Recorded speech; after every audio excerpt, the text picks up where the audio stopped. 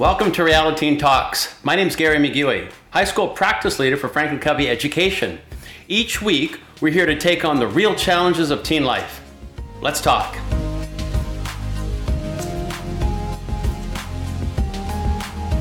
Welcome to today's episode, Accepting Disappointment.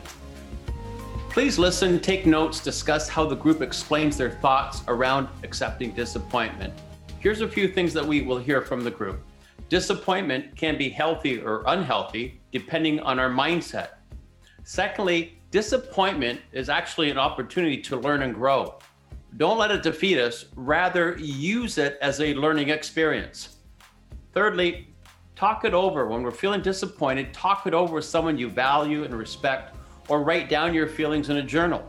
Expressing feelings may help us move past the disappointment and into a more productive space. Reality Teen Checks time. We heard the team share some valuable, tangible ideas, journaling, talking with a person whom we trust. We need to let go of the word perfection and focus more on our behaviors. Did I give my best effort? What did I learn? What will I do next time? Failure is fertilizer, and everyone listening to this podcast has and will experience disappointment. Remember, disappointment is inevitable. Continuing to belabor the feeling and not move forward is a choice. Think, reflect, journal after the recording, and make some minor commitments. Enjoy the episode. Welcome everybody to Reality Teen Talks. Our topic this week, accepting disappointment. Let's meet today's panel. We have Akanksha, Janaya, and Amber. Welcome team, thanks for being here today. So let's just get right into this. Accepting disappointment. When you hear these two words, what are your first initial thoughts? I think of how hard accepting disappointment can be. People hear that and they're like, oh, well, why do I want to do that when I could just avoid it? But disappointment is something that you can't avoid in your life, and knowing how to deal with it, make the best of it, and learn from your experience, I think is really important. Nice, thank you. I know the first thing I think of is mindset. Everything depends so much on your mindset. So how do you choose to look at accepting disappointment? Like any kind of disappointment in your life, are you going to look at it with a positive mindset or a negative mindset? To echo both what Akanksha and Janaya said, I would say that I think that accepting disappointment means coming to terms with what you're handed, but also making the best of what you were given. Yeah, great points, great comments, team. So this past year plus, accepting disappointment, you've had probably more examples than you care to think about. I'm just curious, how have you been dealing with the various disappointments, whether it's graduation, sporting events, just being able to hang out with our friends? What are some of the things that you're doing to maintain? I know personally for me, I like to think of it as whenever there's a disappointment, there's also a little opportunity that opens up. And so trying to find those little pockets of opportunities that I can and trying to make the most of them has been one of the ways that I've been coping with disappointment. Amber, Janaya, anything to add to that one? I think for me, in the beginning, what I think the thing that stands out to me the most would be grades. With being online, math for me especially was really hard, and my grade wasn't what I would have wanted it to be because being online was so hard. And learning how to cope and understand that I'm trying my best, and my best has to be enough. And understanding myself and looking deeper and bettering my own self-image, being everything that I do, as long as I put 110% into it, it has to be enough for me. That's for my overall emotional health. So I think that was a really important lesson that I needed to learn with accepting disappointment. I'm getting disappointed in my grade, but I'm trying my best. So that that's going to be it. Just thinking about this word, and I had a discussion with the group the other day about this word perfection. And sometimes we strive for perfection, or sometimes we expect perfection from maybe groups we're working with. And I think sometimes when we expect perfection, sometimes we may feel disappointed or let down, right? So what would you say to that? How do you deal with that when sometimes maybe we set the bar too high for ourselves, or do we set the bar too high for ourselves? I think the word perfection, the definition changes from time to time. I don't think it has a set definition. And I feel like disappointments, whatever we have, just change the definition of it. But that doesn't mean that it's bad. Like a certain disappointment might, like grades, might change the way that you view perfection. But that's only in a good way. That's good. Amber, were you going to add something to that? I would add on that I think, so everybody has a view of perfection, but everybody's view of perfection is different. So it's just, I guess, understanding that your level of perfection is not other people's level of perfection. And like we said, accepting that. And I guess that could be a disappointment for some, but it's sort of a reality. Just listening to you, and I think sometimes we hear the word disappointment and it has somewhat of a negative connotation to it, doesn't it? Right? Disappointment. But I've heard, as we're talking here today, I heard the word mindset. Maybe there could be a different word than disappointment. I'm just wondering what could be more of that doesn't have a negative connotation. Because I think we need these. We always say that failure is fertilizer. Use it to get better. We want these. I think Akansha, you said that they're opportunities. I'm just wondering if there's a more, I don't know, a positive term or a word to use here instead of disappointment. Maybe learning experiences, because every time you make a mistake or you're disappointed in something, you learn from it, and it's a way to do things differently to change to a better outcome. So I think learning experience will maybe fit better. Nice. What are some other strategies you might say for dealing with, like Akansha, you said earlier about looking for opportunities? That beautiful mindset, beautiful.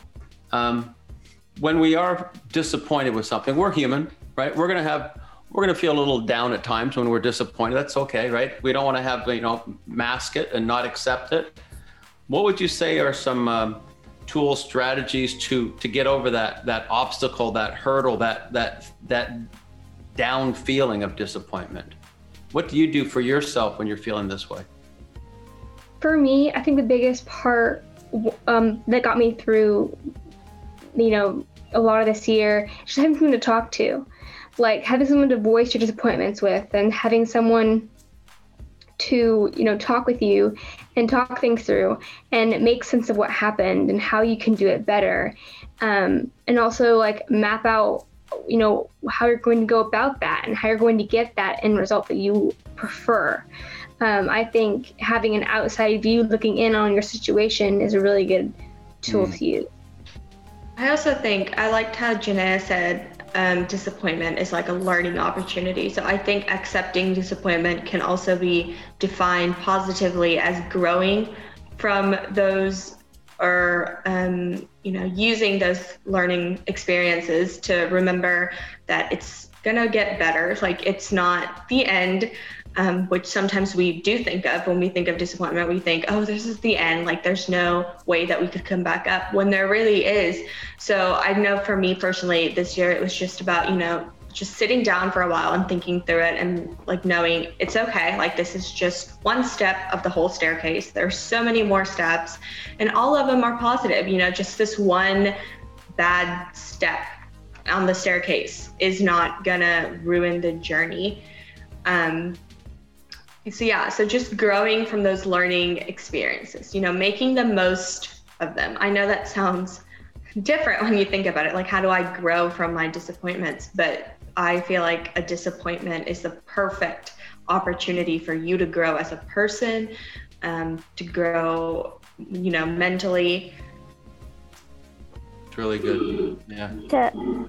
To echo off that, I would say for me personally, I've learned to sort of take a step back, and because I feel like you get so much in your head and you keep thinking about it and you sort of wallow in your feelings, but to take a step back and really sort of look from a different perspective, it sort of changes your thought process on what that disappointment is and also how you can grow and move forward.